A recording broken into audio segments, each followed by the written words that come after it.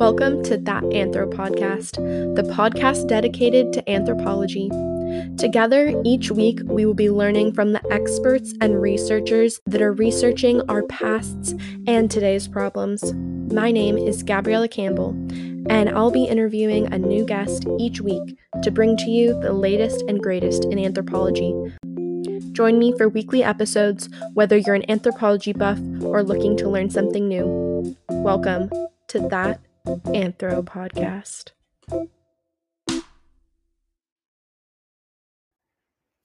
Hello, everyone. Welcome to That Anthro Podcast. I'm sorry that this has been a little bit of a break. It's been about a month since I posted an episode.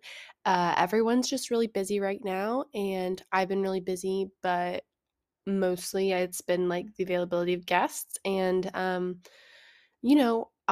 that's okay. This podcast has changed since I went to grad school, and that I'm not posting as regularly, but I'm still putting it out there, and that's what matters. So I hope you guys can see that too. I came home a few days ago and talked with my friend Griffin and recorded it. So I hope you enjoy Griffin Fox, also known as the Archaeology Cowboy. He was on an episode probably like a year and a half ago, if you listened. But today we're talking about some like anthropology in the news, so the Homo Naledi discovery, as well as the new Netflix show Ancient Apocalypse. We kind of touch on those things. And then we really dive into like what Griffin has been up to since graduating from UCSB, because he's really done a lot, and I'm really impressed by all of his experiences, and I definitely wanted to share them with you all. So I hope that you enjoy. I've officially finished my first semester of graduate school at George Mason. Really excited, really proud of myself. I learned a lot. And I've met, like, my cohort's so wonderful. I've met so many great people. My roommates are wonderful. I'm really lucky. So life's good for me. Definitely enjoying break, though, having some refresh time. And yeah, without any further ado, let's get into the episode with Griffin.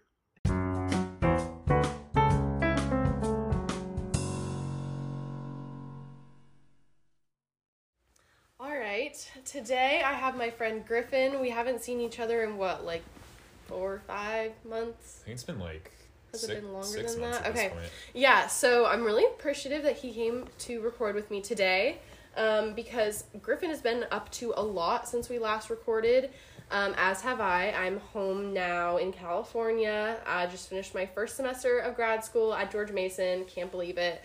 Once I submitted my last final, it felt like 10 pounds was lifted off my shoulders, and I actually had the first thought about my thesis for the first time ever, which is sad, because, yeah. Anyway, welcome, Griffin. Yeah. Thank you. Great to be back. People have been demanding it for years, I think. They have. The people like you on Instagram. I don't know why. Your water content. Oh, God, they can't get enough of water content. What are the views at right now? Let's check. Yeah, let's check. I think it's kind of died down. That happens with Reels. Yeah. There's normally like a month or two where they're like popping up. Yeah. So when Griffin was in Scotland for his field school, which we will talk about, and if you listen to the last episode of the podcast, the person who ran his field school was Dr. Murray Cook, who we had on. Love that, man. Yes. It's a 20.9K, which is like where I left off a few weeks ago. 20.9 thousand views of a video of Griffin drinking water out of a cup. 20,000 freaks thought that was good content. So that's where Griffin's social media's fame is at right now. I've never gotten anything with 20,000 views. Just drink water. That'll do it, man. Yeah. We should just go to like archaeological sites and just drink water and just get views for that. I've genuinely thought about it, or just other variants of drinking water, but I don't know. I'm worried that the reality will be that was a one-hit wonder. Yeah. So I think let's start by where we left off. And what the viewers have most recently seen from you is when we went to the Painted Caves. Oh, yeah. That was my most popular reel. That thing went crazy. I remember you mentioned that. Maybe we should do a, like, if you don't know Griffin. Yeah, we probably should. Not everybody's going to have seen the original. So, if you don't know Griffin, I'll explain my connection to Griffin, and then Griffin will explain, like, generally his educational background. So, I met Griffin at UCSB in 2019, because it was right before the pandemic. I think it was 2020 even. It was like that. Oh, because it was spring semester. It was winter quarter that, like... McClure's class. Yeah, and it, like, that quarter ended right as COVID hit. Okay, so yeah, it must have been 2020 then, like January, so. February 2020. Yeah. Met him in zoo archaeology class, and we worked in the same lab together. We've done projects together. We presented at a conference together, and yeah, maybe start with like Moore Park and then to where you're at now. So, in 2016, I started taking classes at Moore Park Community College. I didn't know what I wanted to do with my life, so I went to Moore Park instead of spending thousands of dollars to be an undeclared major. Yeah. Long story short, I stumbled across Dr. Andrew Kinkella and all of his anthro and archaeology classes, and I thought, this seems cool. I did some field work with him. I transferred to UCSB, did some work with some other folks. You can watch the other podcast and get more info on that. I'm graduated now. I'm currently applying for grad schools and working in CRM, among other silly things that we'll get to later. Yeah, that's make me. Money somehow. You do need to make money. Yeah. Are you still working at the theater?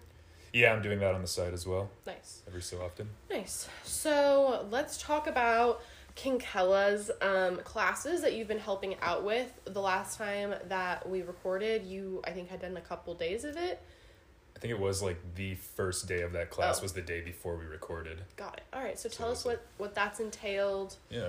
So, I guess again, for people who didn't watch part one, Kinkella teaches these classes that are, it really is just a field school where it's like every Saturday in the fall semester, we go out to a site in like the Oxnard area, and there's like a proper excavation done there. Then he has a surveying class, like how to do sketch maps, GPS. We go to all sorts of different sites. And then finally a lab class where we like do lab work, process, organize all those artifacts that get uncovered. Cool. So I took all those classes as an undergrad, but then since then the cycle has come back around and the classes have resumed again, and now I've come back as a sort of unofficial TA/supervisor type position there, helping make sure people know how to do all this stuff properly and just kind of keep everybody in check, because when you're managing like 20 people out in the wilderness, it can get a little dodgy.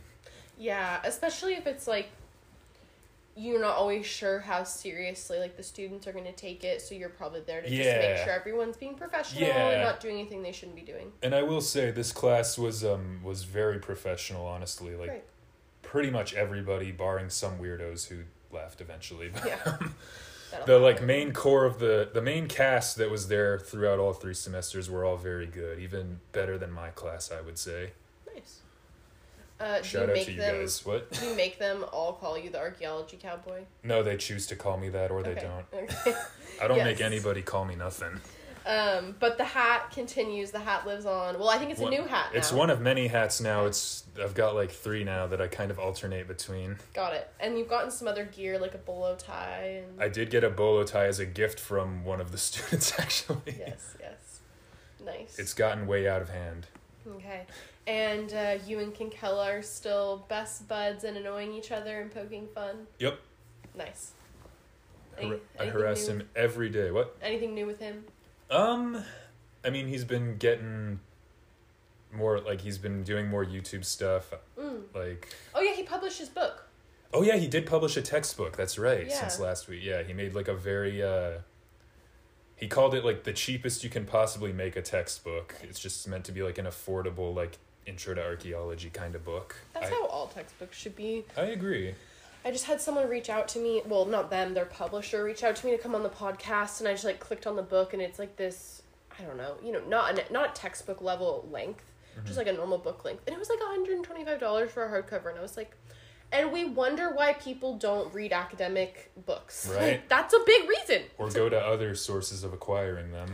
They shut down Z Library. They did. You guys snitched. Yeah. TikTok, knock it off. Did TikTok do it? TikTok did it. They kept Damn it. People kept making videos like, "Oh, check out Z Library." Narcs. Thank goodness I got my semester's books on Z Library at the beginning of the semester. But yeah, I just went on to look for something because the George Mason library database isn't as expansive as the UCSB one, like in archaeology. But I ended up just emailing one of my friends that's still at UCSB and sent her the link. And I was like, can you just download this for me and send it to me? I'll tell you one thing that maybe either everybody listening has to promise to keep their mouths shut or you have to cut this part out. Okay.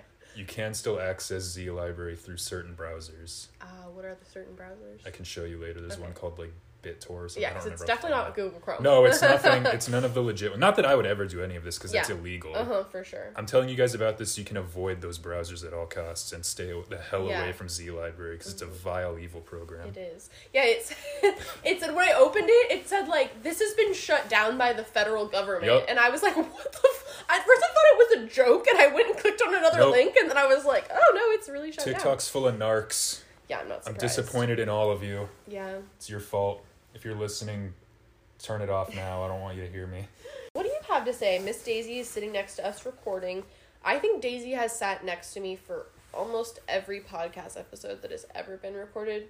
Because the other one that I recorded in person was with my roommate, and Daisy stayed very close. And yet she never says anything. No, she doesn't. She's a silent participant. It's messed up. She's like my support system. So, you mentioned that you're working at a CRM firm. I am. How long have you been doing that for? A little over a year now. I think I started in like early to mid-October of last year, give or take. So a little over a year now. It's been interesting. I like it overall. The CRM isn't my end goal, but I'm not one of those people that like looks down on it necessarily. It's a very important job. There's a lot of... And it's a livable wage. Yeah, no, my firm pays me pretty well. Some firms out there don't, and we can talk a little more about that later, but, like, try to work for one that does respect your time and ability to live. For sure. Which mine definitely does, and I'm grateful for that. Yeah, especially in Southern California where the cost of living is you're high. You're telling me. That's why I still live with my parents. Yeah, if it makes you feel better, there are several people in my program that still live with their parents. Yeah, I don't feel bad about it. I mean, once I get into grad school, I'll move out, but I don't see the point in moving out for a year just to move again later. I guess I just mean it's very normal. I feel like now with how expensive living has gotten, for sure, a lot more common than it used to be in the past. Yeah, no, I know a lot of people who do the same. It's I don't look down on it or feel bad about it at all. Good. So what does like a typical, maybe not day, but like what is a typical, because I know it's like you guys get assignments. What does a typical kind of assignment look like for your job? There's 3 basic things you can do in CRM, and there's some variance between all of it, but you can either get sent on a survey, which is like getting sent to a job site, like a construction site with an archaeology site nearby. You go out there before any construction work starts, and you survey it, you look around, like take note of any artifacts you might see or any historic architecture, any archaeological and or historic archaeological thing that might be present, and you just kind of say like, oh yeah, there's ceramic shards here or whatever. Okay. There's monitoring, which is the same thing, but you're doing it as the work is being done. So like, especially when there's like groundwork to be done, like as they're digging, you keep an eye out and make sure they don't uncover any artifacts, or if they do, you stop the work, you make sure everything's all good to go. And then in my case, very rare work of actually excavating, which I haven't done much of in CRM, but it is a thing you do. Mm-hmm. It's much quicker than like an academic long-term dig, which is interesting. Is that because you're not like documenting stratigraphy, you're just getting the stuff out? It kind of depends. Like the only excavations I've ever worked on have been like, we haven't even found anything in the units. We just dig to a certain depth and then say like, oh, there was, this is sterile soil. But it depends. I mean, sometimes you're like collecting the artifacts still. Sometimes there are some slower excavation CRM projects out there. I've just never worked on one, so I don't really know. Yeah. But it's all all 3 of those all have a lot of different variants, just depending on the nature of the construction or the artifacts or whatever. Yeah. Have you found a lot of stuff through just surveying or no?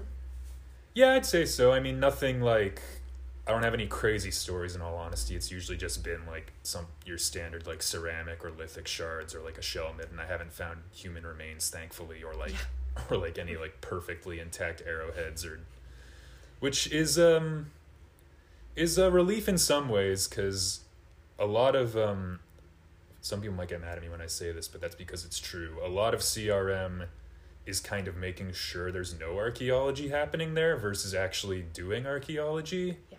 Somebody just spat out their coffee when I said that. Mm-hmm. But it's important. Yeah, no, exactly. It's like monitoring, that's what I do most. Mm-hmm.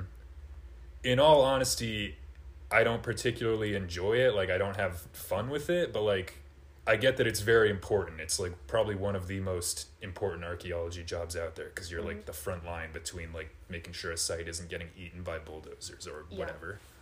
Yeah. Because I think that is how a lot of sites are found. Yeah, and for sure. like, especially, I know, for example, you've told me when you monitor like telephone poles changing, it's kind of like, well, if there was already a telephone pole there before and we're going to put a new one in, any damage that's been done has already been done. Yeah, there's there can be an element of that. I mean, you know, sometimes these power poles or buildings or whatever the hell else, sometimes they're installed before these laws were put into place. So like, it makes sense to like, maybe there was art, you know, maybe they did uncover a site there, but nobody realized it until I showed up or whatever. But like, yeah, there is that element. It's not, when it's not entirely new construction, I'm usually less worried than I would normally, like, versus like, oh, we're putting in something entirely new, because like like you said, the site has already been sort of compromised in that regard. And I mean, archaeology in general is kind of compromising sites. Like, once you start digging, the site is already, you know, it's been altered. Definitely. Which, that's just the way of it. Yeah. How do you find the construction crews feel about your presence? It's a mixed bag. Okay. It's interesting. I've never asked him this before, actually. I just thought of that, so I'm excited to hear. Yeah, so it really depends on the temperament and oftentimes the political leanings of the construction crew. Ah, yes. Because a lot of the time, I will say, they're usually just like, I mean, I rarely have to halt construction anyway, in all honesty, but even if or when I do, most of the time they're usually pretty indifferent, because, you know, they get paid either way. They're still out, they're paid by the hour, so like, it just means they don't have to like do as much intensive labor, which I'm sure, I know, in fact, a lot of the times they're kind of relieved for. Yeah. Other times you get people who are like, I need my time to be worth something, and they all talk like that. Yes.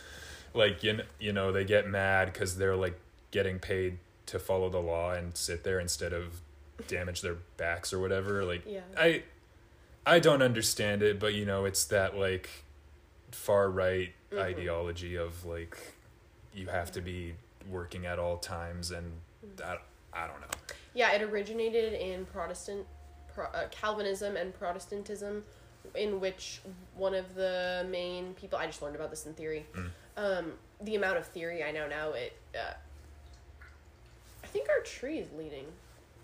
No, that's leaning or? Leaning. Oh. From this angle, I think I think it's leaning forward. Anyway, that doesn't matter. I'll fix it.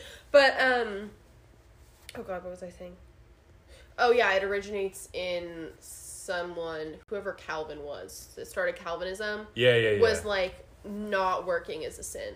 You have to always be working. Right, okay. So it's originated in those like traditional lines of thinking. Well, Calvin, if you're listening, if these construction workers work when I tell them not to, they're actually breaking the law. Yeah. Which is also probably a sin, I would assume. I don't know. I'm not a Calvinist or any form of Catholic, but yeah. I've actually had to be like really a lot more like policing what I say in Virginia, especially in class. Because I remember I'm like, oh yeah, not everyone's liberal here, and in fact, not a lot of people are liberal.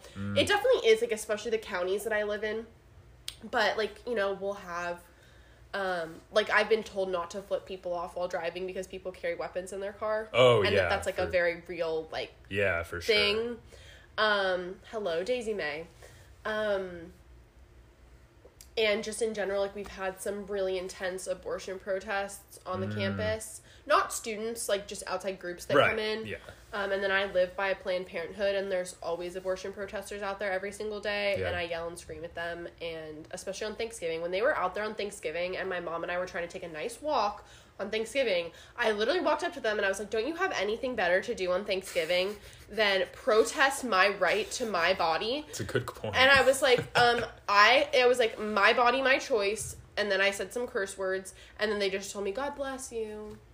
And I was like, my mom was not happy. There's no hate like Christian love. No. I mean, anyway. It's okay.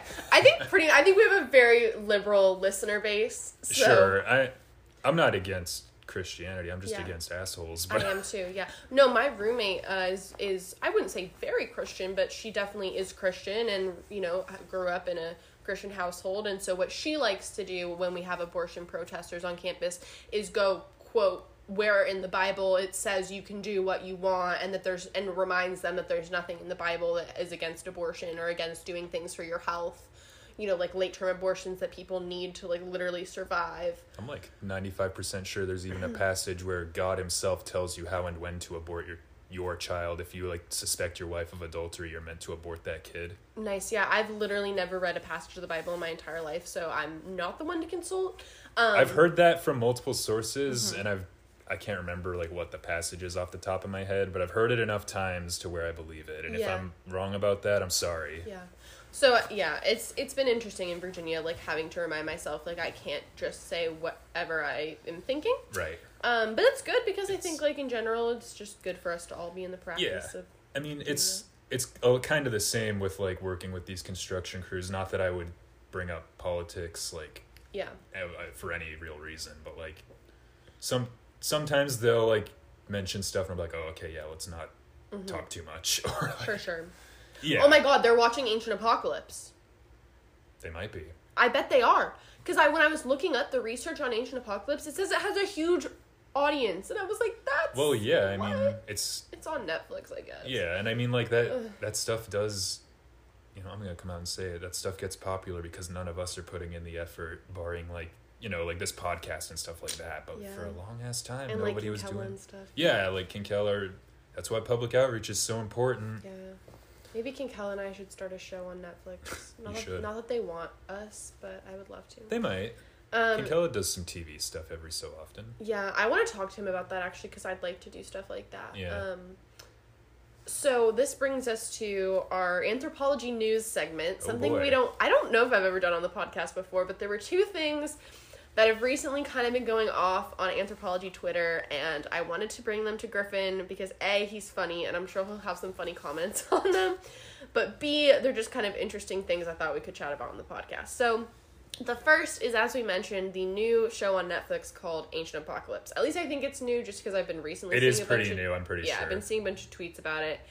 It is pseudo-archaeology at its finest, hosted by Graham Hancock, and his belief is that Atlantis introduced civilization to hunters and gatherers, and all of the evidence was washed away by cataclysmic floods.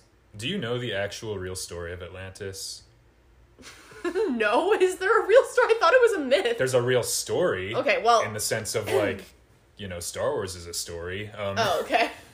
So, I believe it was Plato. It might have been one of the other philosophers. I'm, like, 90% sure it was Plato. Okay. But he pitched a hypothetical to his, like, class or whatever you want to call it. That was, like, there was this city called Atlantis, let's say.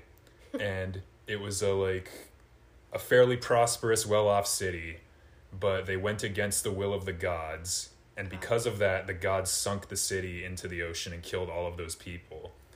And his question was, is that moral? Does that make the gods immoral because they're killing people for, like, just because they don't think what they're doing is right, or is it because they're gods, their will is law, like, was what they did justified type thing? Philosophy question. Yeah. But then all of his students were like, well, no, hang on, what's this about a sunken city? That sounds so cool. And then it just kind of snowballed from there and became like a story, and now it's been conflated into like it was real, except it wasn't. Yeah. And my information for Ancient Apocalypse was from a brief Google search, because I refuse to watch it. I refuse to, like, even watch a clip of it to make fun of it, because I don't want to give them, like, the viewing numbers. But I guess Graham Hancock is going to sites like ancient Maya sites. He goes to Göbekli Tepe in Turkey and is using them as, quote, there's no evidence, using them as a point, I'm not even going to say evidence, as a point for proving that Atlantis introduced civilization to all of these people, and that's why they had such prosperous. I just don't see how you get to that point. They just when you're a person, you can just think really hard and build stuff. And how do you convince Netflix producers that that's worthy of a show? Because it makes people excited, because there's nobody in our field doing the same thing but accurately. Yeah. And also because the idea of a sunken city that travels around the world telling people how to build fucking big triangles or whatever is cool versus the real story of people figured it out through thinking.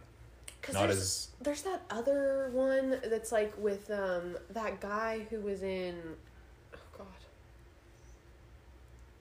it's like aliens building the pyramids and shit. Are you talking about Ancient Aliens? Yes, that's what I'm talking about. Yes, it's so similar to Ancient Apocalypse that I was thinking I was just maybe like conferring, but yeah, Ancient Aliens. What's that guy's name? You know who I'm talking about. I know exactly. I can never remember his name. He's a famous actor. The dude with the hair. Yeah, he was in Miss Congeniality. Oh, yeah. Yeah, that's all I can think of right now. I can see his face. Anyway, Shit. It doesn't matter. These people don't matter because they're doing pseudo-archaeology. But I just think it's really interesting how it's like, oh my god, aliens built all these pyramids. And it's like, why? Why couldn't humans? Like, what? Because what it is, from what I understand, is they're using, like, antiquated sources to begin with. Of, like, you know, they look at, like, 1920s Egyptology and they're like, oh, we don't know. And it's like, well, that was 100 years ago. Yeah. But then also, I think they're taking advantage of the scientific method in a sense, because oftentimes, you know, when anthropologists or any field of, like, science or humanities or whatever, whenever they say, like, we don't know, it usually means, like, we have several theories, you know? Yeah. But, like, the general public takes that we don't know and conflates it to mean we have no idea, and then shows like this take that ball and run with it. Yeah. So I wanted to give a good quote that I found from Steph... Ooh, how do I say that? Halmhofer? Okay. From Steph Halmhofer, a PhD student at the University of Alberta, who said this. This is a quote from sapiens.org. This is regarding Ancient Apocalypse. Quote, it's about conspiracism and the positioning of Hancock as the victim of a conspiracy. Oh, yeah, for sure. The repeated disparaging remarks about archaeologists and other academics in every episode of Ancient Apocalypse is needed to remind the audience that the alternative past being proposed is true, regardless of the lack of conclusive evidence for it. And the vagueness of who this supposed advanced civilization was, combined with the credence given to it by being a Netflix-produced series, is going to make Ancient Apocalypse an easily moldable source for anyone looking to fill in a fantasized mythical past. Thought that was a nice opinion from someone who had to watch it to make a critique on it, because I was not about to. That's 100% accurate. I haven't watched it yet. I probably won't. I'll probably watch clips at some point in my life. Yeah. I mean, I've seen enough Ancient Aliens where I get the idea. There's no original thoughts in these shows. Yeah. So, like, I don't necessarily see the point. Yeah. So our next Anthro News story happened early last week, maybe a week and a half ago, which is Professor Lee Berger and his team revealed new information regarding Homo Nadeli from the Rising Star Cave System in South Africa. So a little bit of background on Homo Nadeli, if you've never heard or you're not an anthropologist or you're not a paleoanthropologist. Homo Nadeli was an archaic hominin, so within the same species as Homo sapiens, but not within the same subspecies. So they're Homo Nadeli. They were discovered in the South Africa Rising Star Cave System by Professor Lee Berger and his team in 2013. They date to 335,000 years ago to 235,000 years ago. And originally, I think Professor Berger had hoped that the dates would be a little more recent than that. But that still puts them coexisting with Homo sapiens, which is a really big deal because there are only a handful of other hominid species that coexisted with humans.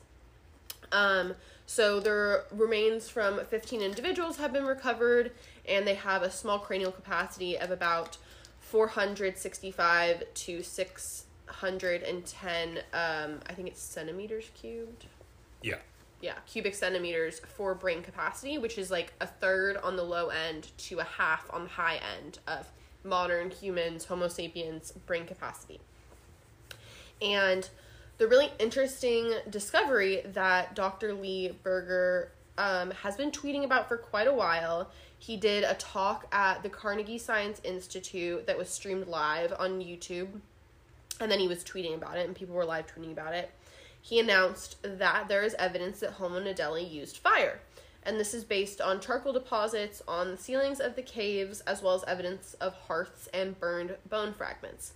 Now, a lot of people, such as Augustine Fuentes, have been tweeting saying, oh my gosh, this is game-changing, they're using fire, they have this small brain capacity, versus Griffin and I are like, they were in these deep, dark-ass caves. How were they not using fire? Yeah. Like, how were we... Because the way the cave system is, based on, I don't know, not the stuff that we're good at, like, geologically, the geologists were like, this has always been a cave, you know? Mm-hmm. This didn't used to be, like, out in the world, right? I mean, there wouldn't have been enough time between then and now. So, but even if there, like, some, you know, large shift happens, they determined it was always a cave, right? And it was always this really treacherous, like, narrow cave. So... The new evidence suggests that Homo naledi harnessed fire to navigate these deep, dark caves, which is obviously really interesting, but not that surprising. And Lee Berger claims that he has 3 other huge discoveries that are to come. Now, I personally think that one of those 3 discoveries could potentially be art.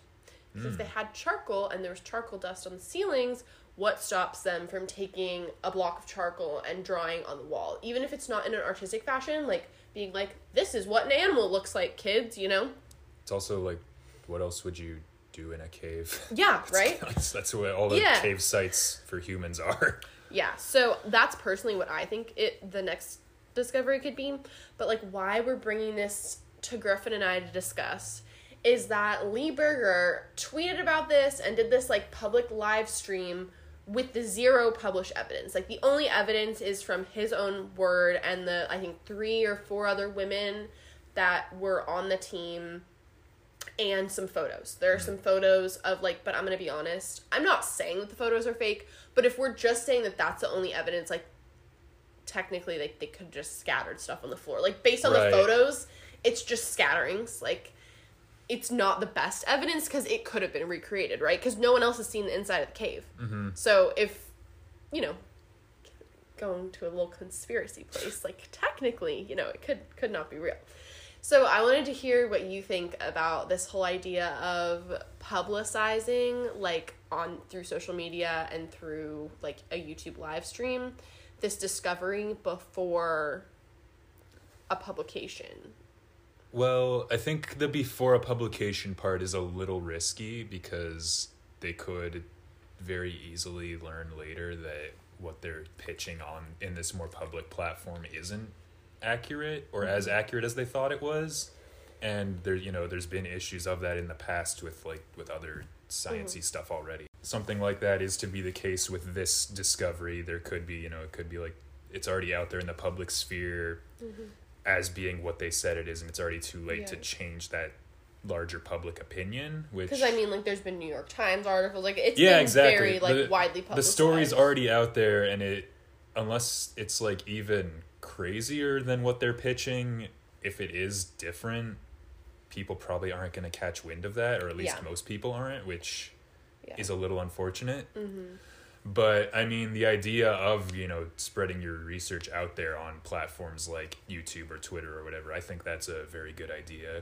Because, I mean, it gives us the handle on the story instead of people like Graham Hancock or the dude with the hair.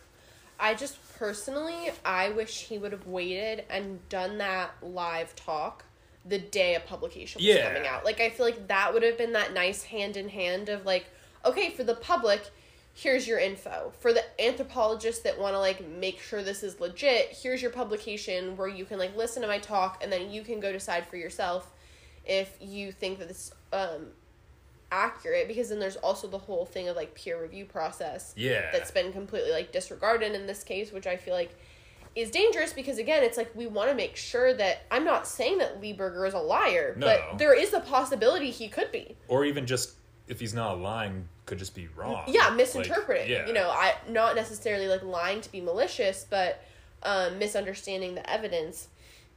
And I have a quote here from Chris Stringer of the Natural History Museum in London. He says, it's impossible to evaluate Lieberger's claims without seeing the full evidence that is apparently forthcoming. With all due respect to Lee and his team, this is not the way to conduct science or progress scientific debate about potentially very important discoveries.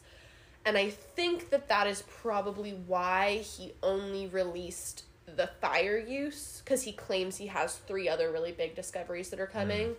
And I have a feeling that he did know, he had some conscious thought that if I just tell everything to the public, like, I'm not going to get any respect from the anthropology community. So it was almost like he, like, let out a little, like, dangled some bait to get people interested.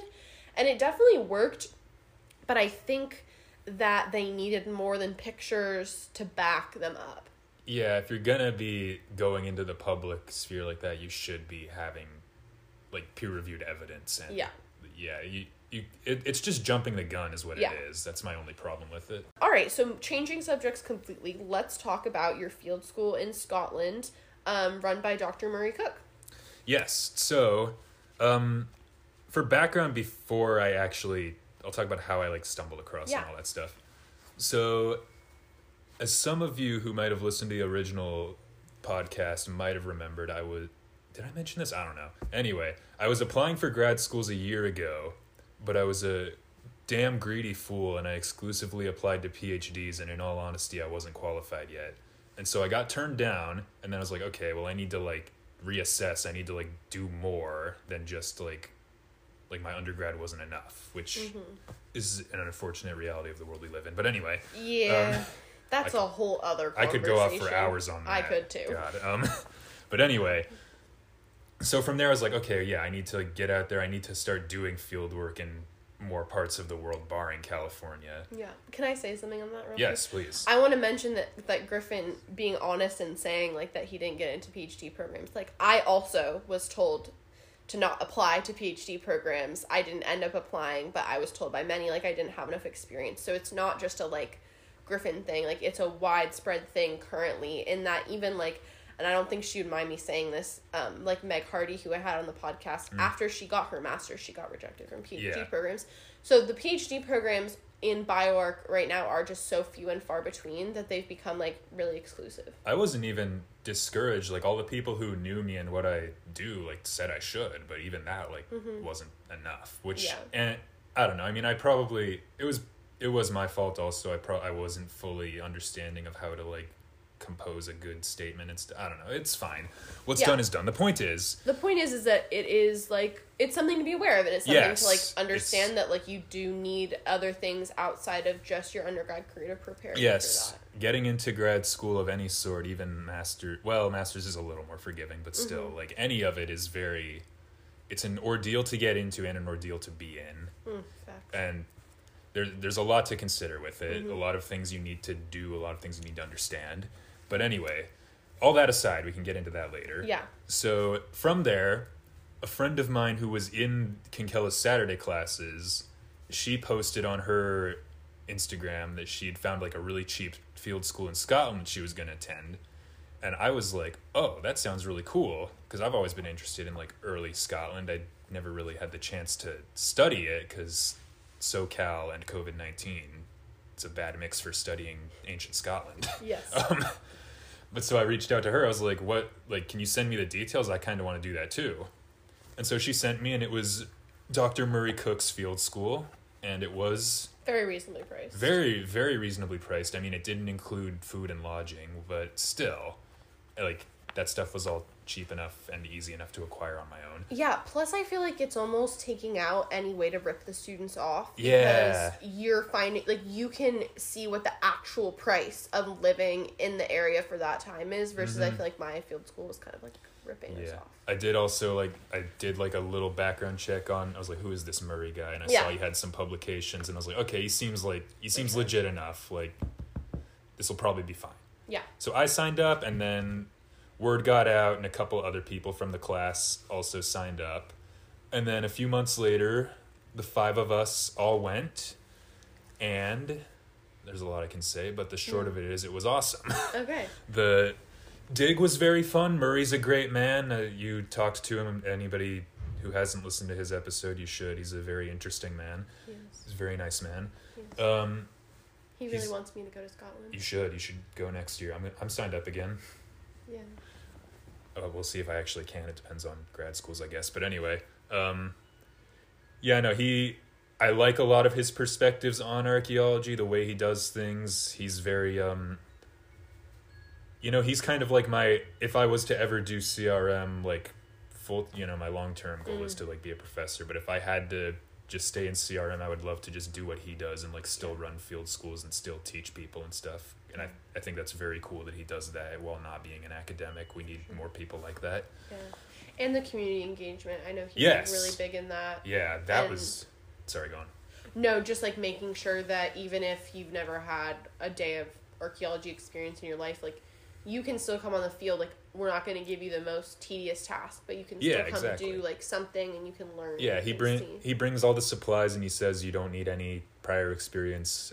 Like me and all these other people that the group of us that went, we all did, which was nice. But there was a lot of people we met there who had never been on a dig or had like only just started working on digs.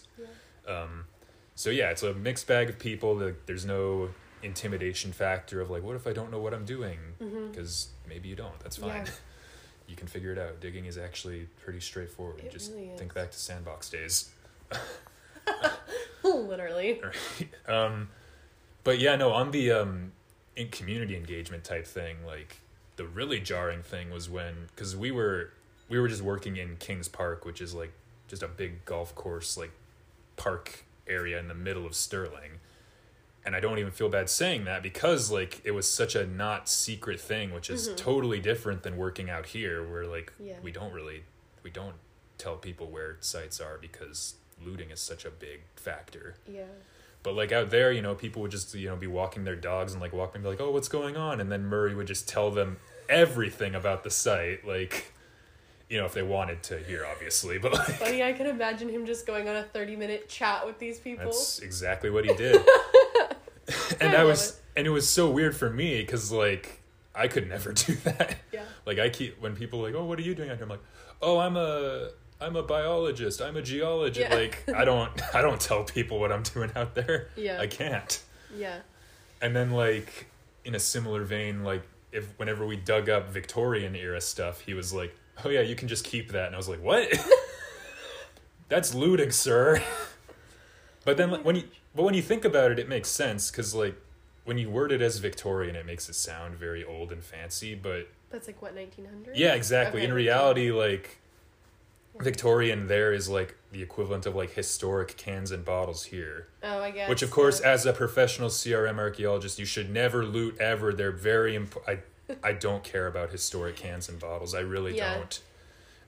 I care about them because I get paid to, but I honestly could not give less of a shit about them. But so yeah, no, it was, just archaeology in general in the UK and I guess all of Europe is so different because the nature of it like that. Because I mean, it's like Murray even said, and I'm sure a lot of people listening and you had heard before, even like in Europe, archaeology is a subsect of history rather than anthropology because for them it is history. It's their own people, it's their own ancestors that they're just trying to understand, versus here in most cases it isn't. For sure. It's studying other people whose past we some of us kind of took away. Yes, definitely. So it's just a very different mindset, and looting kind of factors into that too because of like the need to own something that's like America's past, versus in Europe you don't need to, because you are Europe's past if you're European. Yeah.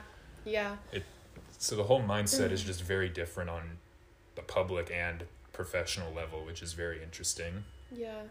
So when you were excavating in Kings Park, what type of site were you excavating? So it was pretty consistently inhabited from what I understand. Okay. I feel like Murray said it even went back to Neolithic. We didn't find any Neolithic stuff. We were mostly working in like Pictish / medieval, mostly Pictish era, like when the Romans were in Scotland. Like on the hill we were at, I believe, Murray, I'm sorry if I'm getting this wrong, I believe like right down that hill a couple of miles away there was like a Roman fortress, and that was like kind of the border between Pictish land and Roman Empire. Okay.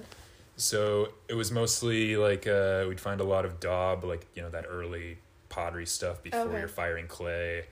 We'd find wattle and daub. Wattle and daub, yeah. Yeah, we'd find that.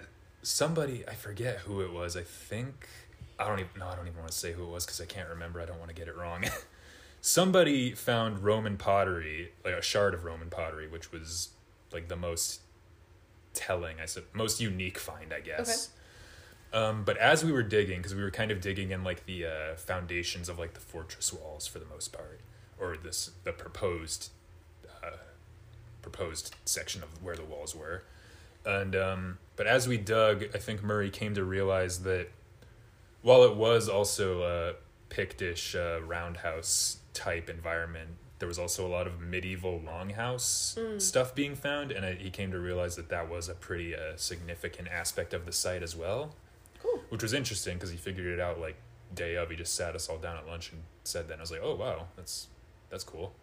Because it's not I kind of assumed it was like a long-term project when I first heard about it, like that he had been working on it for like a couple, like 10-ish years or so, but I guess the site's only been worked on since 2017. Yeah. And it's like only once a year, I think. It's because he bounces around to a lot of sites, is what he was telling me. Yeah, no, once I learned more about what he does, it makes perfect sense, because when you're working like CRM, or I guess it's not called that over there, but it's the same idea. You know, you're not... I want to say he called it just like public archaeology. Yeah, because he works for like the Stirling City Council or whatever. Yeah.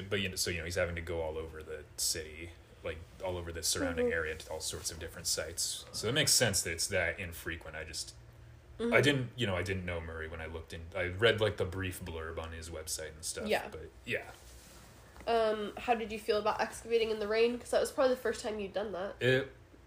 Yeah, I think so. I'd like done it for like one day with Kinkella, but it was like...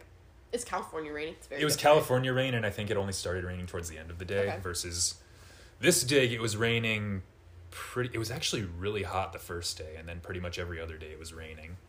Not super hard, honestly. It was kind of like the bog standard for Scotland. So it was like California level big deal rain, but like, you know, I wasn't like drenched when I got home or anything, but I was also dressed appropriately. So I was going to say, yeah, like you knew to bring the right stuff. Yeah, well, we can get into that a little later. Okay. There's a good story there. Okay. I had most of the right gear. But yeah, no, so there was pretty constant, like fairly consistent hardish rain. The thing that was interesting, because out here, you know, when it rains, the soil like gets really muddy. The puddles are there for like sometimes days afterwards. Like the soil there drains rain so quickly that like it barely even affected the ability to dig. It was more just like you need to wear a hoodie the whole time, and like we had a raincoat, I mean, and we had the like tarps over top the trenches and stuff. But like honestly, not that it didn't make it that much rougher. I was expecting it to be like a lot more intense than it was. Yeah. Because I just talked to one of my friends in my cohort who was talking about, I think it was Greta. Yeah, my friend Greta from Hungary did her field school in Idaho because she went to University of Idaho for undergrad. Right. And she was excavating in the rain, and she said it was just really difficult because the holes kept filling back up with water. Yeah. I've heard stories of that happening here. Well, no, I've even seen it here. Like when we would work with Kinkella, you know, that was only once a week. We'd do it on Saturday and then come back a week later. So, you know, if it rained in between that week, like we would come back to either like, because we'd cover up the holes, like put a tarp over top of them. What we would do if we knew it was gonna rain is we'd have a stick like from the bottom of the hole up to the tarp to make it like tent, so there'd be a slope so it wouldn't pool up. But if we didn't do that, or if the stick fell or anything, we'd come back to a tarp like being weighed down by a bunch of water sinking into the hole. So like, and that's what I was expecting to be the normal in Scotland, but no, just it rains there so often that it like the soil just drains it.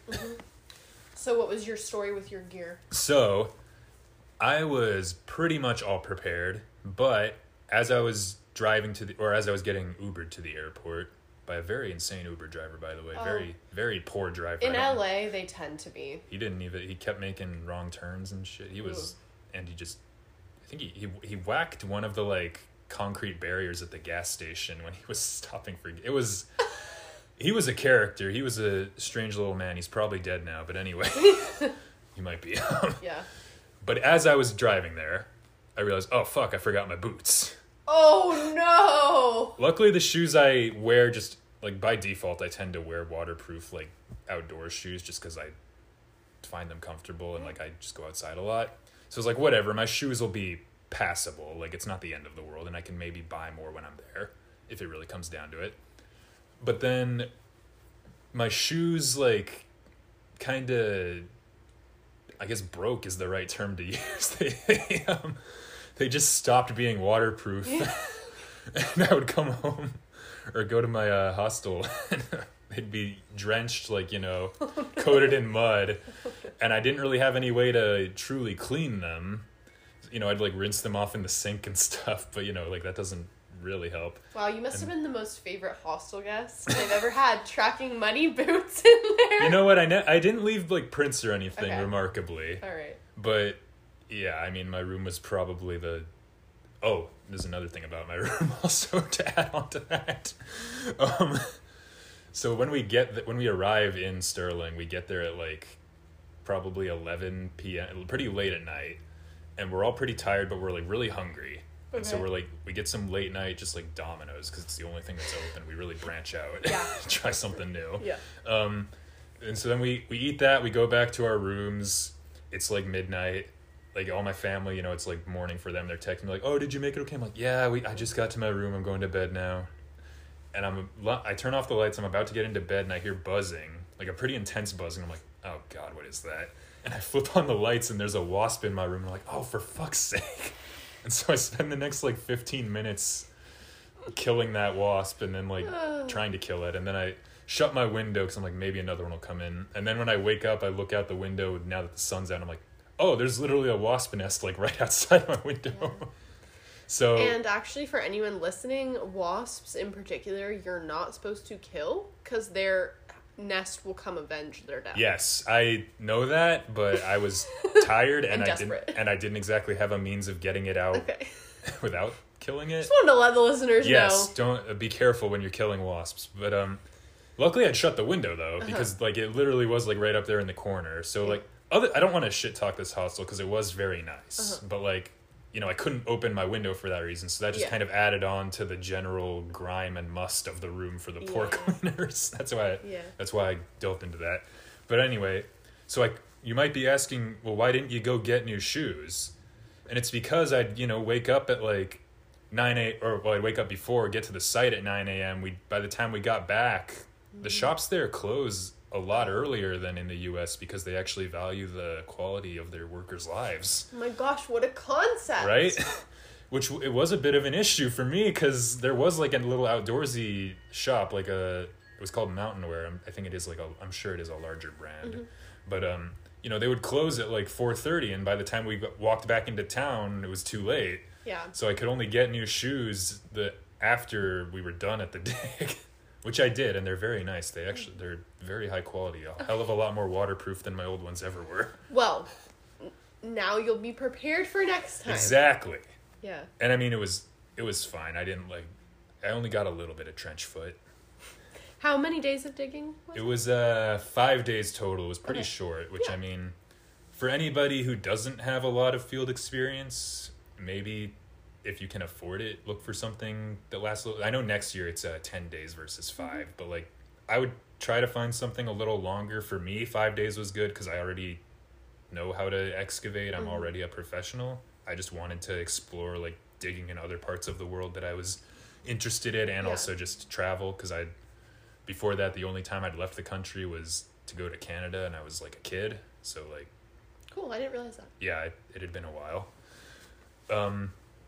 But yeah, no, for me it was perfect. I think unless if you know what you're getting into going into the field, and you like the idea of digging in Scotland, I think it is a great program, or even just Scotland in general is great. If there's another program you're more interested in, listeners out there, check that out. Because didn't Gary do one in Scotland He too? did. I met up with him for a day. Yeah. We thought he was DMing me when I posted about it, and he was like, wait, are you going? I'm going to Scotland too for that same time. Are we in the same program? And we were like, oh shit. But it wasn't the same program, but we did find the chance to meet up for a day in Glasgow, which was fun. Nice. I'll have to ask him about that one, because I've been compiling a list of like reputable field schools to recommend to people. From what I remember, it wasn't an excavation field school. It was more about surveying and like GPS and stuff, like, which is honestly a very, very important part of archaeology, especially, well, I mean, in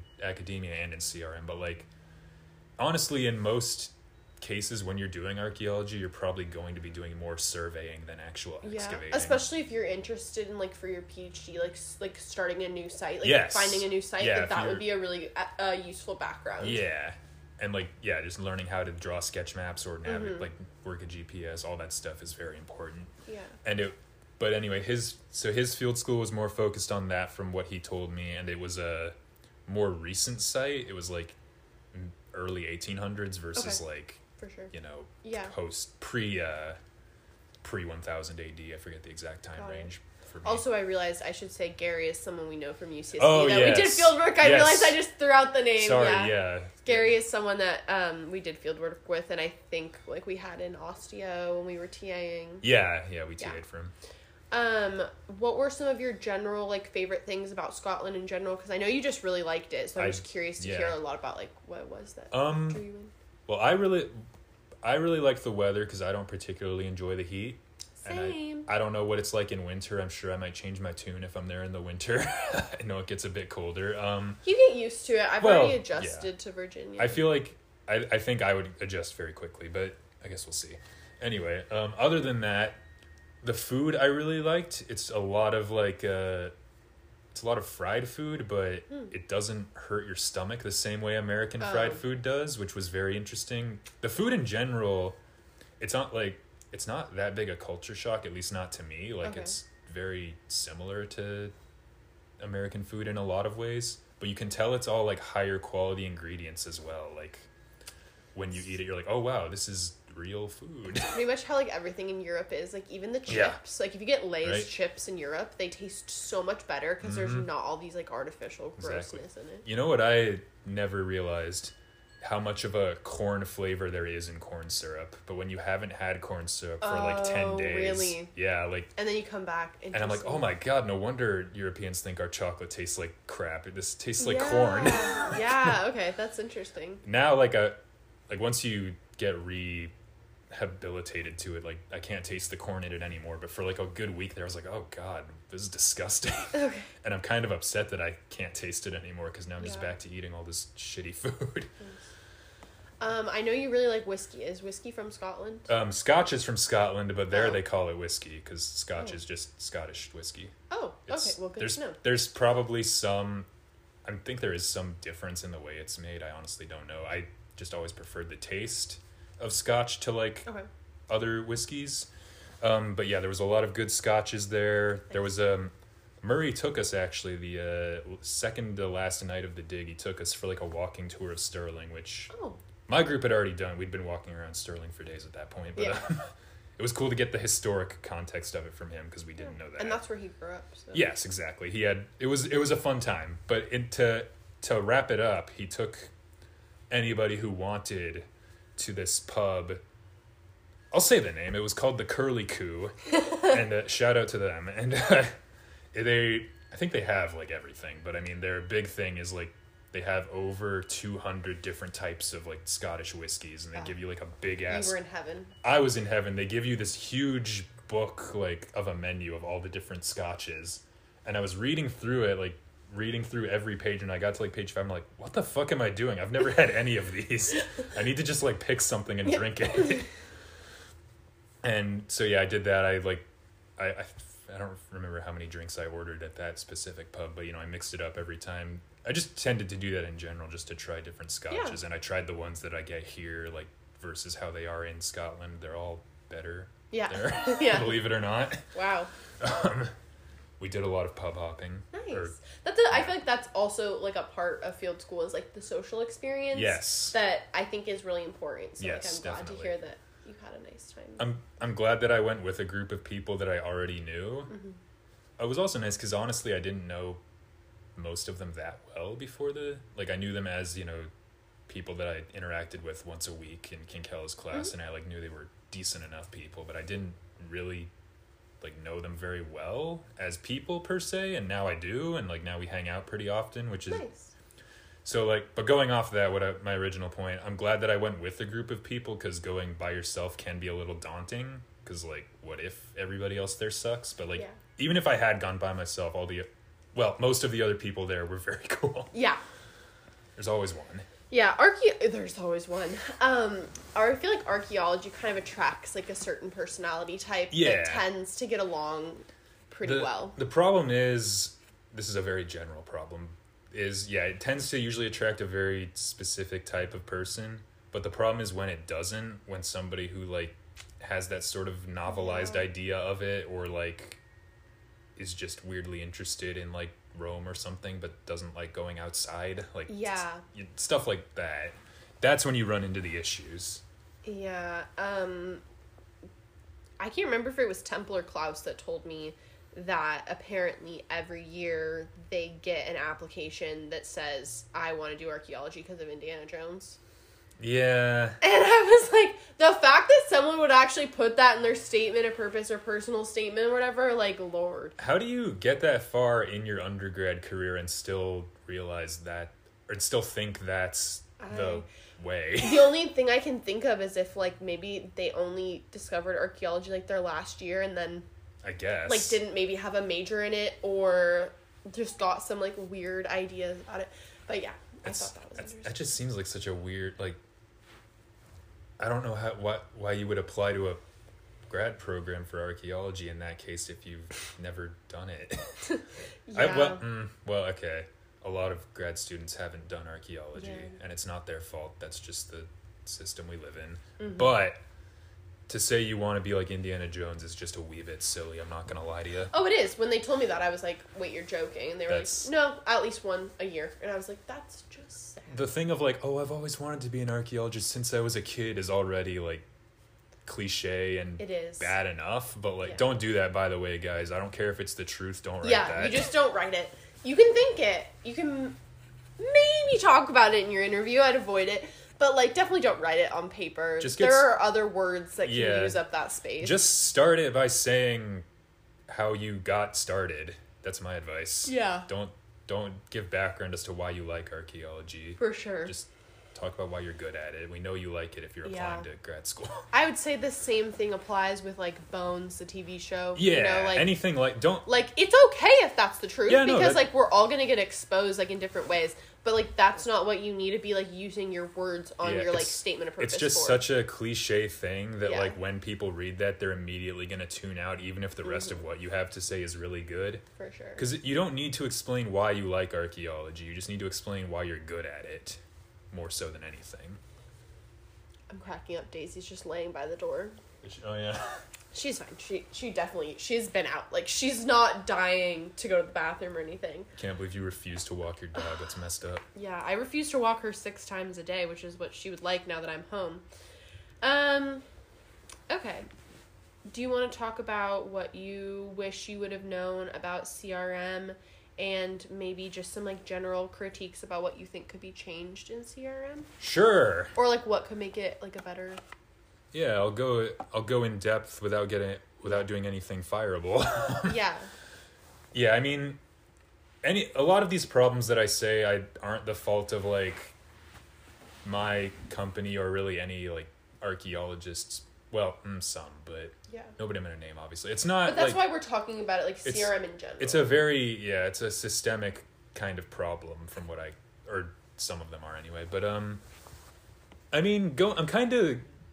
I don't know if there's much I'd say I would like to have known going in, apart from maybe like how oftentimes ill-prepared a lot of the parties involved are. Because one of the big things, and I don't necessarily think this is a problem that can be fixed, but there's just so many parties involved in all of the aspects of CRM, because you've got like the construction firm, the whatever group is hiring them out. In my jobs, it's usually SoCal Edison. So that's already two, and then there's my firm and me as like the archaeologists, and then sometimes you throw in biology monitors because that's also a thing for like endangered or just plants and animals and stuff, making sure there's not a bad ecological impact with these new buildings or whatever. So there's all that, and then the firm I work for is pretty small. Oftentimes it's a larger firm that's sub-hiring us out, so that's already like 4 or 5 different parties that all need to coordinate on this event that oftentimes may or may not actually be happening that day. Yeah. Because, there's a lot of factors that can delay or postpone a construction project, or that's the same word twice, or even stop a construction project altogether. There's been plenty of times where I've gone out there or been about to go out there and they've been like, oh yeah, no, the job's not happening today. And I'm like, oh, okay. I like it when they tell me the day before or before I get in my car. Oftentimes they don't tell me until I'm already there, but that's fine, whatever. Yeah. But like, it's certainly annoying, especially, depending on where you're getting sent to. Like, the other day, actually, I got sent to one in Santa Barbara. It was in like, not quite it was in like, the city. It wasn't like up in the wilderness, which made it a little better because I waited there for a few hours. Well, let's start from the beginning. So the general rule is you get in touch with the foreman of the construction project the day before, and you just confirm like you're still planning to send people out there tomorrow, yes? Because those things can change like even the day before if like work that crew is working on that day didn't get finished or whatever else. So then they'll say, oh yeah, work is still happening, but it'll happen at this time now instead, or like they'll answer accordingly. It usually tends to be yes, but it'll be later than the job package they give you, because they always say they're going to start a lot earlier in the job packages for some reason. But anyway, so I text this foreman, and I say like, is this project happening? And I don't get any response, and I'm like, okay, well, I guess I'll just go at the allotted time, because if I don't show up, knowing my luck, they're going to be like, where the hell are you? Yeah. So I wake up. I wake up at like 5:30 because it's in Santa Barbara, and I have to be there at 7 a.m. according to the email. So I get there and it's 7 a.m. I don't see any crew. So I text the guy again, like, what time were you planning on getting here? And I just kind of wait around because I'm like, well, it's usually like 8 or 9 that they actually show up. So like I'm probably just here early. It's fine. And then I get to that point. And I'm like, okay, like nobody's here. I haven't gotten a response. I've been texting the foreman up until this point. I call him and it goes straight to voicemail. I'm like, okay. So then I text my, like the archaeologist at the firm that sub-hired us, because they're like who I report to, because it's technically their job. But so I tell them like, yeah, there's nobody here. I can't get in touch with the foreman. I don't know what's going on. And then they try to do the same, but it's kind of hard when clearly the guy's phone's not on. Eventually they get back to me and like, oh yeah, the work is done. And I'm like, oh, okay. So that kind of thing happens a lot. That's just a very specific example. Do they reimburse you for gas? They do. Okay. Actually, that's something I can get a little more into. The policy before I get into that, the policy is like, if a job gets canceled and you've already moved out, you ask like, oh, is there any other work nearby I can do? And 9 times out of 10, the answer is no, because why would there be? And then you go home, and my firm gives you 4 hours of pay for a canceled job, which is nice. Yeah, and that's nice. Plus drive time. Every CRM firm, I think, I'm pretty sure it's like the law. You have to compensate for mileage because we don't have a set job location. My firm also pays for hours driven on top of paying for mileage, which is really nice. And it's kind of spoiled me because now I could never work for any other firm that doesn't do that. Yeah. And I have worked for firms that don't, and a lot of the times in like the SoCal area, it's kind of a scam if they're not paying for hours driven. Because like one time, this was another firm, not the one I currently work for. I was doing a surveying job that was in like somewhere in downtown LA. I forget exactly where. Doesn't really matter. But for those people that don't live in this area, even though where Griffin and I live is only maybe 40 miles from LA, it can take between an hour and a half and 3 hours to get anywhere in LA. Exactly my problem. Yeah. I drove all the way out there. I only, actually getting to the place I was meant to survey, like, it was a parking lot in a synagogue. It's not exactly bustling with archaeological activity. There was just a site there at one point that became, like, the 101 or something, Oh my God. It's all been paved over, I get why the law required me to go, but, like, there was nothing there, and I very quickly deduced that and went home. Mm-hmm.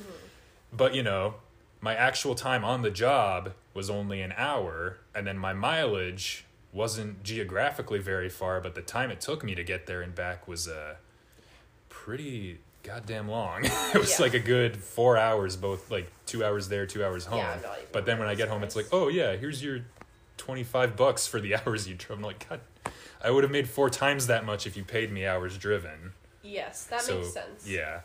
That's good to know. Yeah, like, especially if people are deciding between like. Yeah, to anybody out there applying for CRM jobs, you should really put the pressure on these firms to start doing that. Mm-hmm. I know anybody working at these firms is not going to be a friend of mine when I say that, but I mean it. But especially like in a metropolitan area like Los Angeles, like it really does make a difference. Like you're saying, and just because it's 25 miles, it can take you like hours. Yeah, and even when it isn't like LA traffic, I did a job in Buellton. And that's like a 2-hour drive without traffic. Yeah. So, that's 4 hours there. It's north of Santa Barbara, right? Yeah, it's like an hour north of Santa Barbara. So that was like a 2-hour drive for me there. 2 hours there, 2 hours back. So that's already 4 hours out of my day. Uh-huh. And then the actual work itself only took me like 4 and a bit hours. So it was like half of my day that I'm not getting paid for. Mm-hmm. And it's like, I don't like that a lot of firms don't pay for drive time. I don't think that's fair. Yeah. People try to make the argument of like, oh, mileage is actually better. And it's like, no, both is better. Yeah. And mileage is not very good when you live in SoCal. No, it's not. It's not. Something else within your CRM experience was asking for a raise. Yeah. So, it was my annual review time, actually not that long ago now. And I was getting paid, like, admittedly pretty well. It was $25 an hour that I started at, which is like pretty good for your starting position at a CRM firm. A lot of them pay less, which I don't think is right. I think it's a very demanding job that requires a pretty substantial pay rate. Mm-hmm. 25 was fine, but it was getting to the point where I was like, I feel like I need and deserve more for the effort I'm putting in. Yeah, and you'd been there like a year. Yeah, and so at the annual review, I mean, luckily I didn't have to negotiate it. I went in intending to negotiate on it and say, like, I need you guys to pay me more, but they were already intending to give me a raise, so that was nice. I didn't actually have to, but it's part of a larger thing in CRM, and honestly the job industry in general is a lot of people don't think to, like, ask for a raise like that because they're worried of the repercussions. But like, the people who are hiring you need you more than you need them, and you should feel entitled to ask for more money if you think you deserve it. You put the time in. I mean, like, be reasonable about it, and you don't have to be like hostile about it, or if you don't, some people don't deserve it. Yeah. Or they ask for an unrealistic number. Yeah, you want to go for what you think is realistic, and maybe if you can do, like, if you can find out what other people's wages are in your company or in other companies, you kind of have, like, a point of comparison, so you're not just, like, throwing a number out there. Yeah. I got a raise. Now I'm at $27 an hour, which is, not a huge raise, but it's fun. I'm happy with it. It's what I'm very happy with that. And, like, people get hesitant to even, like, ask about, and I get why it's nerve-wracking, because like that can go very poorly if you've got a shitty boss that might just up and fire you for saying that. But then also at the same time, if that happens, why would you want to keep working there? Yeah, for sure.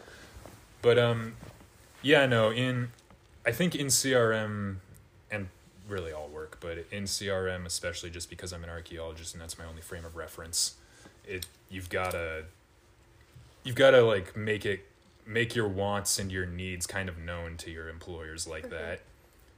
Like, you know, CRM it's demanding, and a lot of times it's like, you know, it's dangerous. Like, you're in the wilderness a lot of the time with bad reception. Sometimes you're with like people who will get in a bulldozer and attempt to inflict bodily harm on you because you stopped them from digging. That's never happened to me, but it's happened to some coworkers of mine anyway. But like, you know, there's a lot of risks involved. You could get hurt, or even you could die. Yeah. So like, you should feel like the effort you're putting in is you should be getting enough in return to make it worthwhile. The amount of times I've like, you know, gone down I've got a lot of stories about this. Like gone down a dirt road, or like up a dirt road, like up a very narrow dirt road up a hill, because I'm like, oh, I think this is where the job site is, and then I get to the top and the road ends, and I'm like, oh, okay, well, time to reverse back down the hill. Like, the amount of times I've almost fallen off a cliff. No. Like, I think that deserves some financial compensation. Yeah. Yeah. Or like, even you know, like you're not really meant to trespass. Sometimes you end up accidentally trespassing on the job. You could get shot. I've had like this wasn't even trespassing, but one time I had to do a job on a farm, and it was private property. But you know, like I was meant to, you know, they'd told the landowner and all that, like that I was coming in and all that good stuff. And so I drove in, and I'm like heading through like the fields, and then behind me there's a big pickup truck like that jumps out of the fields and is like, you know, like really up my ass, like blaring on the horn. And I'm like, oh shit, he doesn't know why I'm here. And so, you know, I get out, and I have they do give you magnets that have like, you know, the company name and like the approved SoCal Edison contractor type thing, like for these situations. But they're big magnets and they don't fit on the back of my car. So like, this guy just saw my normal civilian car with all of my cool dumb stickers and magnets on it. Yeah, it was not that Anthropodcast sticker that really made him dubious. He fucking hates that Anthropodcast. Yeah. But anyway, so I keep them on my driver's side door. But so then when I stop the car and I'm like, I roll down my window and he's like walking up, he looks like pissed off, and then he sees the magnets and like his face just goes like back to normal. He's like, I'm so sorry, I didn't know who you were, carry on. I'm like, oh yeah, no worries, man. Nice. But like, yeah, there's a, you know, if that guy had been a little less responsible, I could, sure, you know, yeah, I could have some lead in my brainstem right now. Yeah. Yeah, I mean, hell, the parks in Virginia all have signs that say no hunting in the parks. Yep. Like, exactly. Like, yeah. Which reminds me that they had to put up signs because people were hunting in the parks. Oh my god.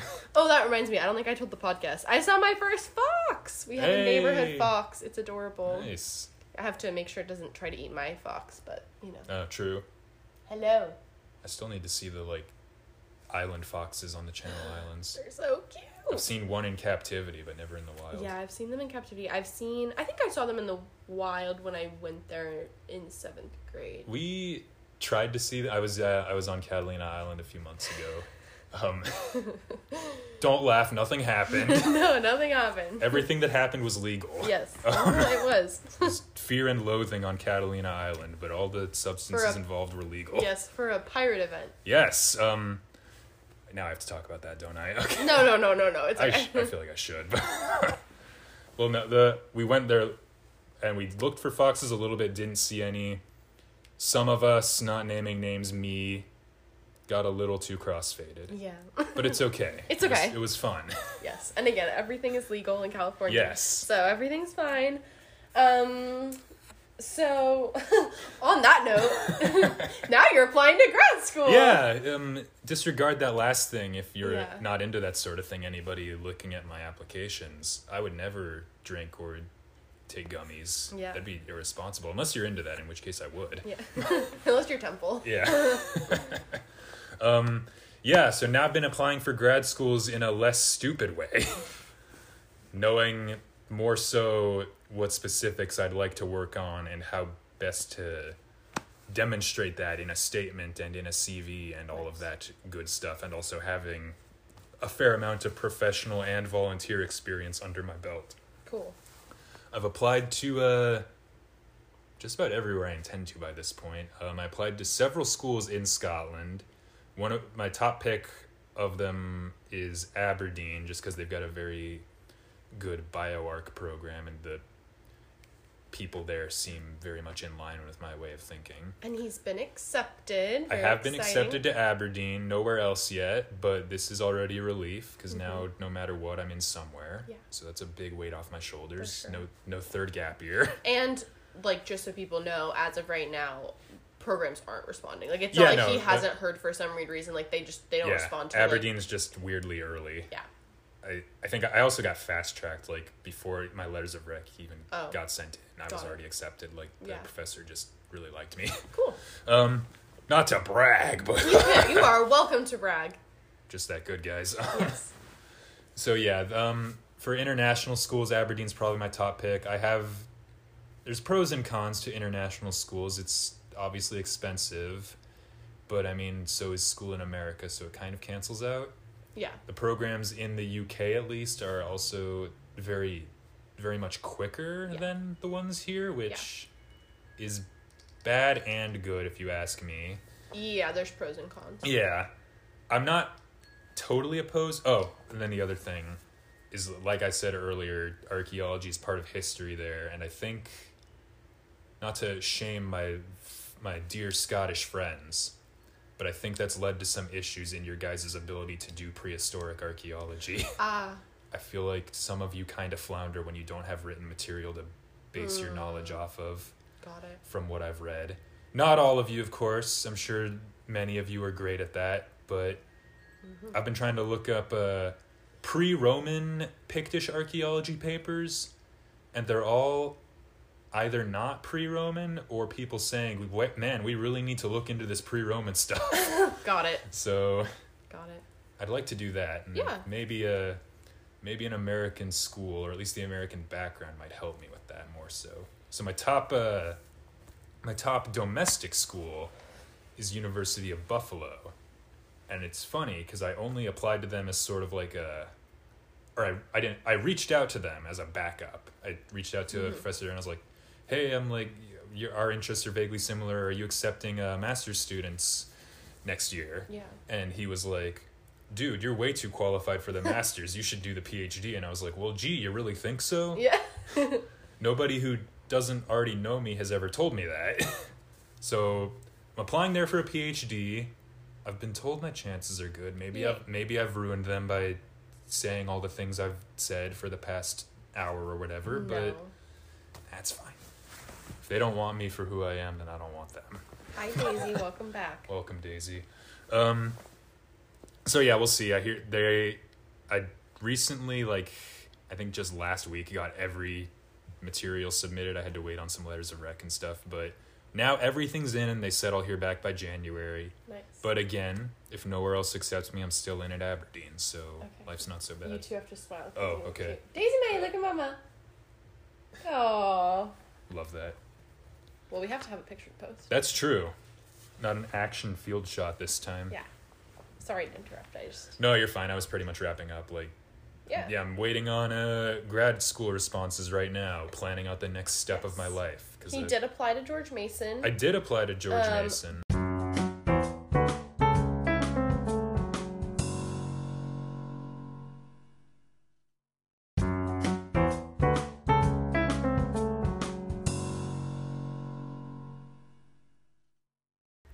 Why is everybody either a jaded, bitter CRM archaeologist that doesn't do anything and blames academics for not doing anything, or everybody an armchair academic who's also not doing anything and blaming the jaded old CRM archaeologist? Personally, I think the biggest issue with academia is that there are people in academia that do not want to teach and just want to do research. Yeah, exactly. And I don't think there's anything wrong with that. I think that, I don't know the exact numbers, I think in my mind there should be like 50% of teachers that are just paid to teach.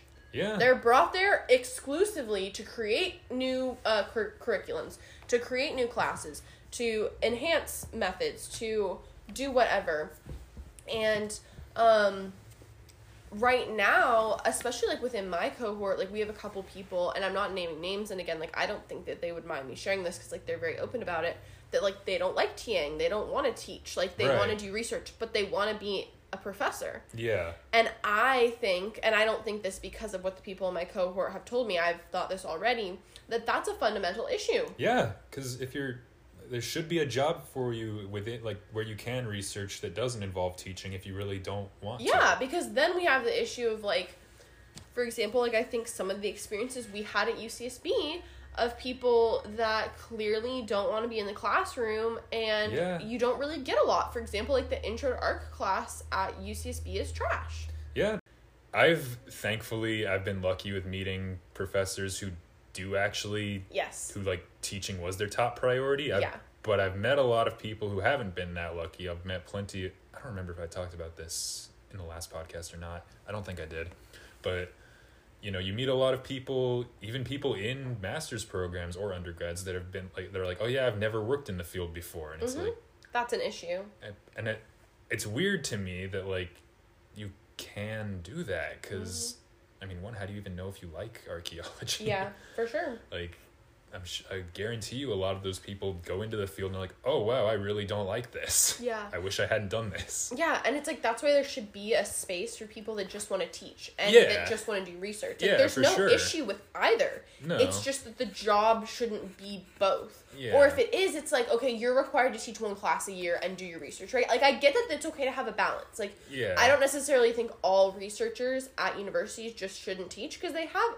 Like, in their niche area of specificity, they have a lot to share, right? And the only reason you're learning this stuff, if you're not telling others about it, what are you actually doing? But I do think that, for example, like, the people that love to teach and that pour their heart and soul into teaching, like people that we know, then can't get as much research done, and then aren't able to get things like tenure or, like, career advancement opportunities outside of tenure because they're not being super prolific in their research. But it's like they're teaching 2 to 3 classes a semester and they're putting their heart and soul into that, and they're helping students, and they're, you know, doing...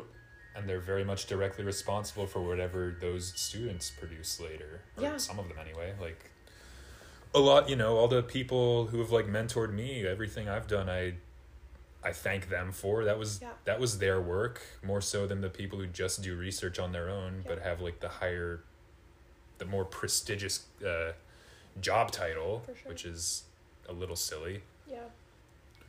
That's why I think, like, I would do well in a community college setting. Yeah, I like the idea of doing research as well. I would not, you know, if a community college was the place I end up at, I would not be upset at all. But I want to do both because I think, like, people like King Kella or Katie Brown or anybody else who I've worked with on an extensive project, I like it when there's that mix of, like, being able to actually conduct research and, like, get undergrads or grad students involved, like, have them co-author, have them present at conferences, and also having that field element of, like, I get the all-encompassing archaeology experience that I think so many people don't get, and I've been very lucky to actually get. Yeah. And it just makes me sad that, like, you're not getting every aspect of archaeology in most cases. And I think that if that's the route you want to go down, I think that should be more easily accessible. I agree. Yeah, like, it's a shame that at Moore Park you got way more archaeology hands-on experience than you ever got at UCSB. Everything I learned, like, that's helped me in my professional field, more or less I've learned from King Kella. Yeah. And there's some exceptions, like, Katie Brown taught me a lot, but that was more, like, academic than CRM. And I realized when I just said that it's a shame, that sounds like I'm saying it's a shame that you can only get that at a community college. That's not... I think it's great that you got it at Moore Park. Yeah. I'm just saying it's sad that people that aren't going to a place like Moore Park are not getting that at UCSB. Yeah, the fact that a lot of people who, like, were able to get into a 4-year, like, right out of high school or chose to. Yeah. Like, you know, anybody who did that is getting like anybody who went straight to UCSB from the same high school as me for archaeology, which is exactly 0 people, but anybody who hypothetically would have done that would have gotten a less extensive experience than I did being at UCSB for less time. Yeah, I mean, I think you have more experience than I do. Probably upon graduation, because obviously now you have more experience than I do, but upon graduation, I think you still had more experience. Yeah, I think so. So, which isn't right. Like, I didn't have that much, in all honesty. I know, that's why. Yeah, it was like exemplary but it should be the standard. It should be the standard. I should not be an outlier. No, I agree. And, like, let's, like, big round of applause to King Kella for, like, making that a reality. Yeah, seriously. Because it's not easy. What it takes... Okay, hang on. Oh, okay. Bob Lopez actually started that program. Got it. Just to not... Credit where it's due. For sure, yeah. But also the, like, maintaining of it. Yes. And, like... Because those aren't things that you just, like, get. Like, whoever... Bob Lopez, like, had to fight for that, I'm sure. Like, yeah, it was hard from what I understand, and the fact that King Kella has carried it on when he has no reason to, because Bob Lopez, I'm sure most people listening don't know, he's an old name California archaeologist. He did a lot of work in Ventura County, and he taught at Moore Park for, like, a while. Got it. But, King Kella's not a California archaeologist. In reality, like, he could just as easily have, like, shut that program down been like, oh, no, like, I don't work here. There's no reason for me to keep this running. Definitely. But, like, the fact that he didn't, and the fact that it even was conceived to begin with is, like, a great thing. Yeah. But it really should be the standard. Yeah. I get that a lot of the times, it's hard to keep a field school running, especially locally where there are so many different parties involved. Like, thankfully, like, the Chumash peoples and the California archaeologists, in my experience, there's a very strong relationship. Mm-hmm. So there's not a lot of there's not a lot of refusal to do, like, field work per se. Got it. But like, I'm sure in other states, like, there probably are some, like, butting heads, probably for good reason, or, well, maybe not, I don't know. I'm sure it all depends. There's 50 states to contend with, but I'm sure there's some where there's, like, absolutely no way to, like, run a local field school. The local tribe of Fairfax wouldn't let George Mason have an Indigenous collaboration class. Yeah. Because they didn't like the syllabus, and so they're reconstructing it with the person. That's good. It's good. It's just, like, that's an example. Yeah. On a very small scale of, like, an Indigenous collaboration class that wasn't even field work. Yeah, the fact that they're willing to work together is good, because I know I don't know really what areas specifically, but I know there's other places where, like, there's just kind of stubbornness on both sides that leads to nothing getting done. And, like, probably places where there's been a lot more, like, violence against the tribe. Yeah, I think that because, maybe I'm way off on this, but I feel like because California was, like, mostly owned by other countries when all that stuff was going down, I feel like there might be less bad. I don't know, maybe not. But it's all subjective. Yeah. But the point is, I haven't seen much infighting like that in Southern California, which is good. Which, I'm very grateful for. But going back to the topic, the point is, I understand that field schools can be impractical in that regard, but also, like, I don't know, if you're doing research, surely you have a place where that is, and a place you can bring students to. Yeah. Like, I get not everybody can do it, but I think a hell of a lot more people can do it than do. But I agree. We are back to finish off the episode talking about how Griffin has kind of seen and, like, believes in the importance of public outreach and public engagement with archaeology. Obviously, that's something I talk about a lot on the podcast, and it's something I clearly believe in. It's what I'm doing. But Griffin's going to tell us kind of some of his insights. I mean, it kind of goes into what we were saying earlier about, like, how if we aren't the ones telling the public about archaeology, it's going to be other people that do it wrong. Mm-hmm. And it even touches into what we were talking about a little bit ago with, like, archaeologists not putting in, like, the effort to make, like, field schools and stuff. It's same with public outreach. Like, there's these people that really want to research, really want to bury their heads in and just produce research as, like, that's all they do for their job. But then if they're not putting that research out there or telling other people about it, then you just kind of run into this problem that we're currently facing of, like, most a lot of people who know me and who have known me for years still don't even know what I do because the public, the PR team for archaeology is so non-existent, so small. Like a lot of people to this literal day, like even before I showed up here for this podcast, think I dig up dinosaurs, and I don't. I know you guys are listening. And I know you won't accept it. I really don't dig up dinosaurs. I promise you, I never have and I never will, at least not intentionally. I'm not qualified to do that. I'm not a paleontologist. And I'm not an architect either. I don't design buildings. You study the design of buildings, but you don't design buildings. I mean, I don't personally, but somebody like me could. Yes. But yeah, but that's my point. Like, it's, the public outreach is so pathetic, honestly, like what you do and like Kinkel. There's plenty of people that are putting in the effort now, thankfully, but you know, like people don't even know what archaeology is, and that's really bad. Yeah, but like even too with what Kinkella and I do, it's hard for us to get out to the public audience. Like, for sure. It's easier for me to get students that are like, for example, like what I get a lot of like new followers are students in archaeology or people that have graduated with an archaeology degree. Well, just general anthropology degrees. Right. And so and I'm sure Kinkella is the same, like, it's hard to tap into, like, that other, like, the interested public that doesn't know. And so I am curious about, like, how I know you don't have the answer, but I'm curious how I can get my podcast out to more public audiences. Yeah. I've been toying with ideas of doing things of that vein. Like, I mentioned to you, like, a while ago that I like the idea of, like, having a podcast that's a little more, like, for non-anth people to like get interested in I would probably just do archaeology and maybe touch on other anth stuff. This is very, very early on. It might never happen. Like, I'm not in a stage to even begin that right now. I wouldn't even begin it until after grad school. Yeah, I'm thinking, because it's very hard to maintain during grad school. Yeah, we'll see where like the trajectory of my life goes. I don't intend on starting at least for like another year, and even that's like a bit soon. For sure. So we'll see. How old are you, Griffin? I am 24. Okay.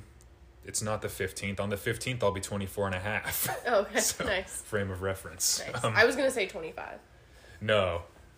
Some people think I'm like 30 or straight out of high school. It's a really really mixed bag. That's funny. With the 30, I feel like you should just be like, yes. Yeah, no, I roll with it sometimes. I think it's because I dress and act like an older man. And you have a very deep voice, too. There is that. I think it's because the weight of the world is always on my shoulders. Oh, I know what I wanted to talk about. Okay. Did you see that Goblin Mode won the poll in the dictionary? I'm so happy. I was campaigning on that on my story. You know the best part, now that we're safe, now that it's been, I never voted for it, not even once. Really? What does Goblin Mode mean? I don't know. I mean, I assume it means acting like a goblin. More or less. Okay.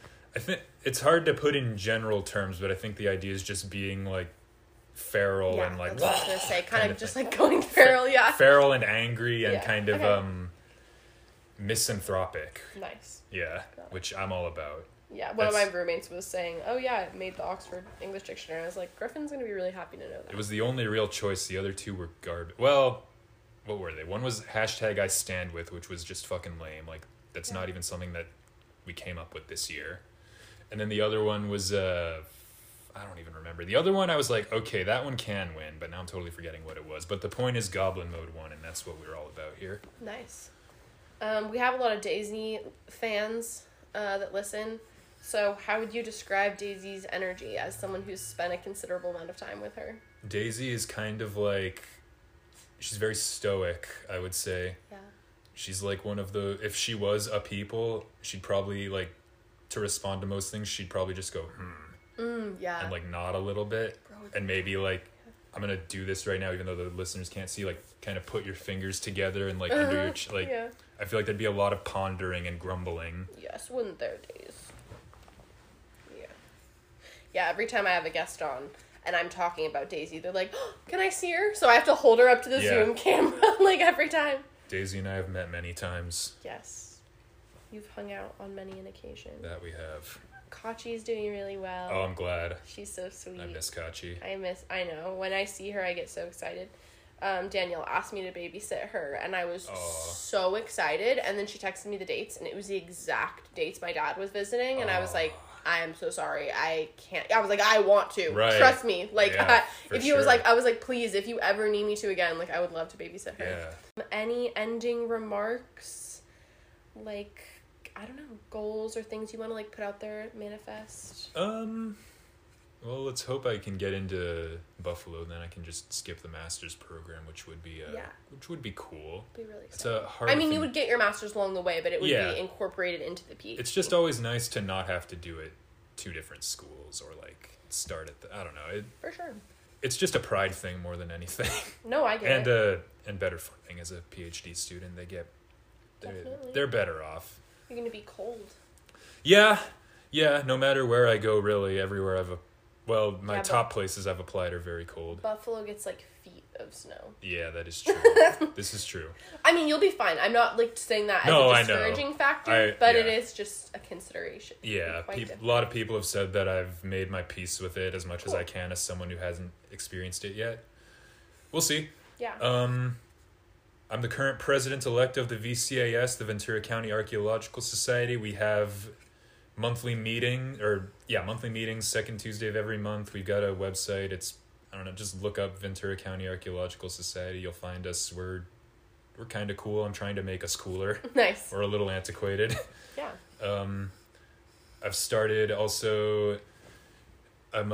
as of yesterday, I'm a volunteer for the mentorship program at the Save Ancient Studies Alliance, which is another archaeology and other adjacent sort of disciplines society that like is all about, actually to circle back, all about very modern attempts at public outreach. They're like very much appealing to the modern day, like the youth, the